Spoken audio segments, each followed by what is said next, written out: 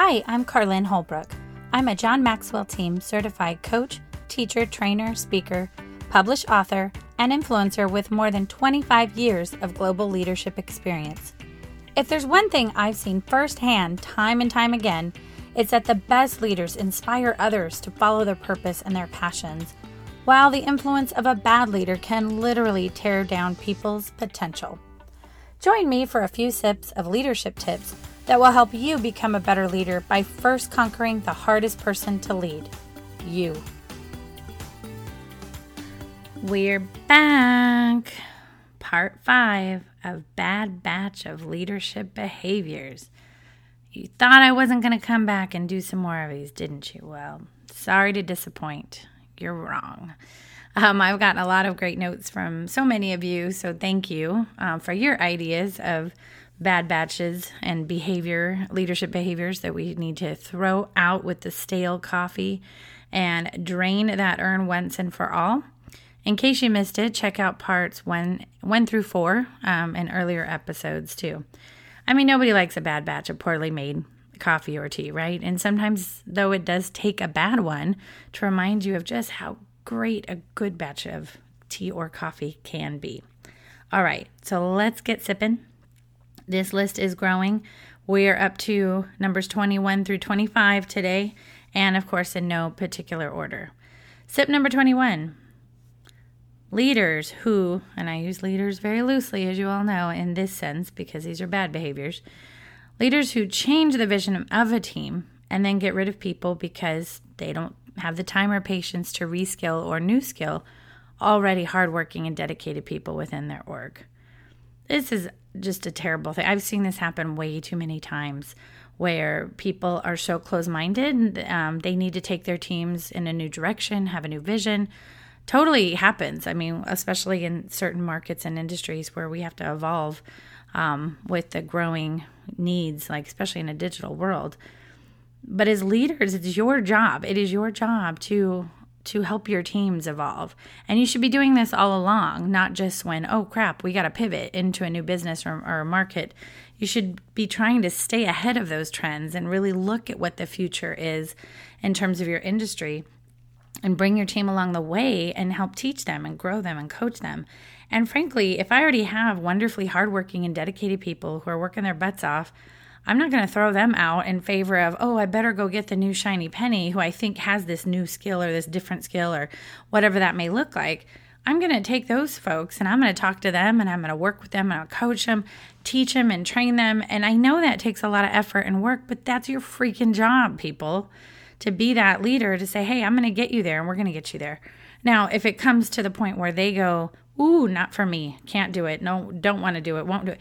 Those are mutual conversations to have, not just blindside people and just kind of throw them out, for whatever the new shiny thing you think it is, because then I will bet, and I will take this to Vegas, that those types of people who do that will regret that completely, because then they will realize, wow, I was going after maybe just 1 or 2 or 3 or 4 things that those people who already knew the business, already understood the culture, already knew how to navigate, could have easily learned, and now you have to reteach so much more that's really hard to be taught. So, yeah, don't do that.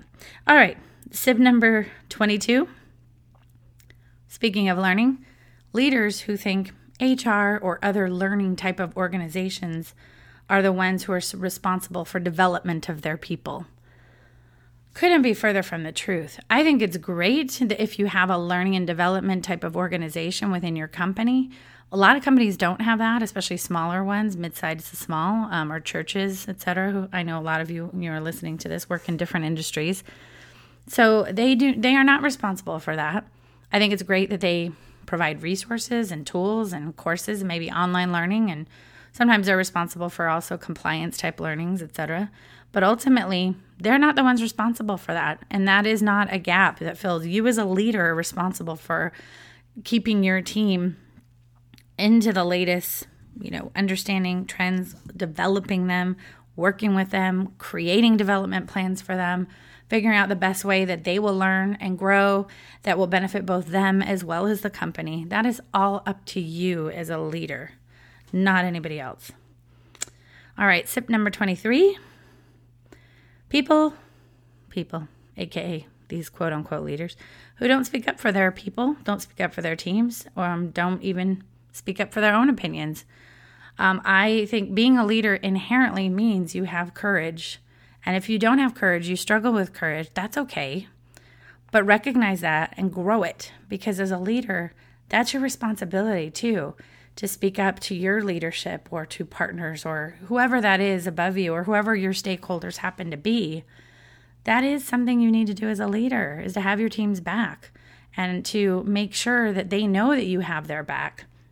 Not only is that from a morale perspective so critical, you want any kind of productivity out of anybody. They need to trust you and you trust them, and you need to be in their corner 100% of the time. And also, you need to set an example that it's okay to speak up when you have a different opinion from maybe your stakeholder or your leadership. It's okay to voice what you think. I mean, isn't that what we get paid for? If you're just going to be a yes person, like, that is a waste of company money and resources, in my opinion. And shame on leaders out there if you like having yes people around you. That means that you are running blind and you're leading blind, and good luck with that. All right, tip number 24. People who are aware of their own bias. And let me just be someone to say, I believe that very, very little bias is unconscious. I know that there's that notion of unconscious bias, and there are some things that maybe we don't realize because of how we were brought up or the environment we were raised in, and yada, yada, yada. I get that. Some of that is true, but I actually think most bias is very conscious. We just have to pay attention to it. And I think there are a lot of people and leaders out there who provide a lot of bias. And I'm not talking about just like racial bias and all that. I know that that's what's commonly being talked about when you hear bias out there today. I'm talking about, I've known a lot of leaders who will just hire people who are like them. And it's not just about the color of their skin. They approach things the way they do. They like the same things they do.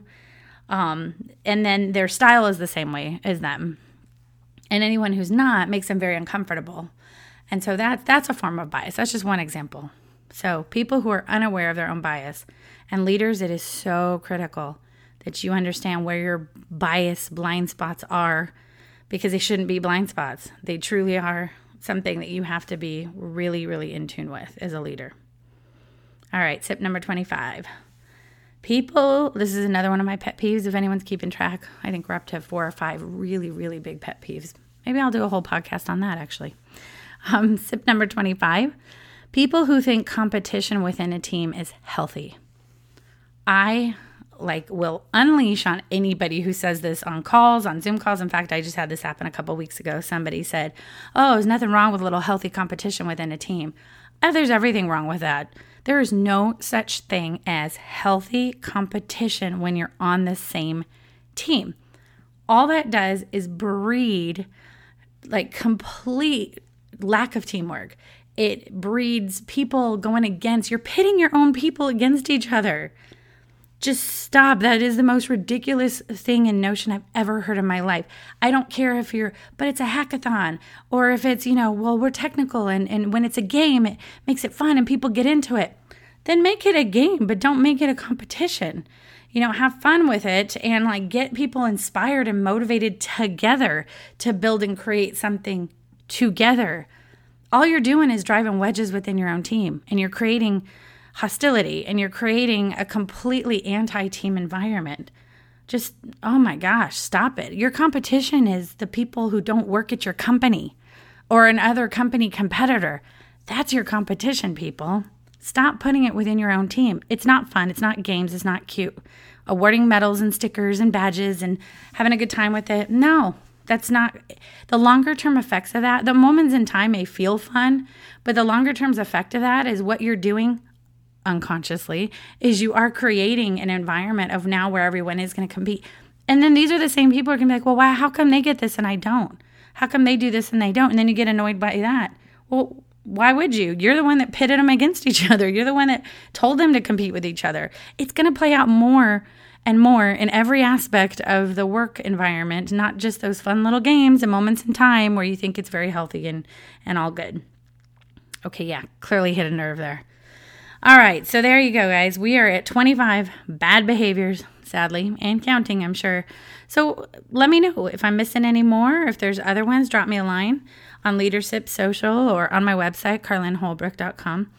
I just may give you a shout out if you want. I know some people don't want that. They want to be incognito, and that's cool too.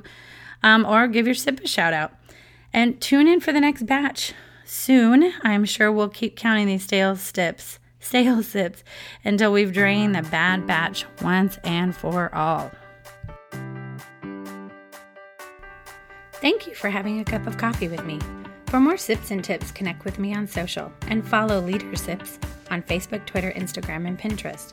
And don't forget to visit my website, carlinholbrook.com. Until next time, keep on brewing.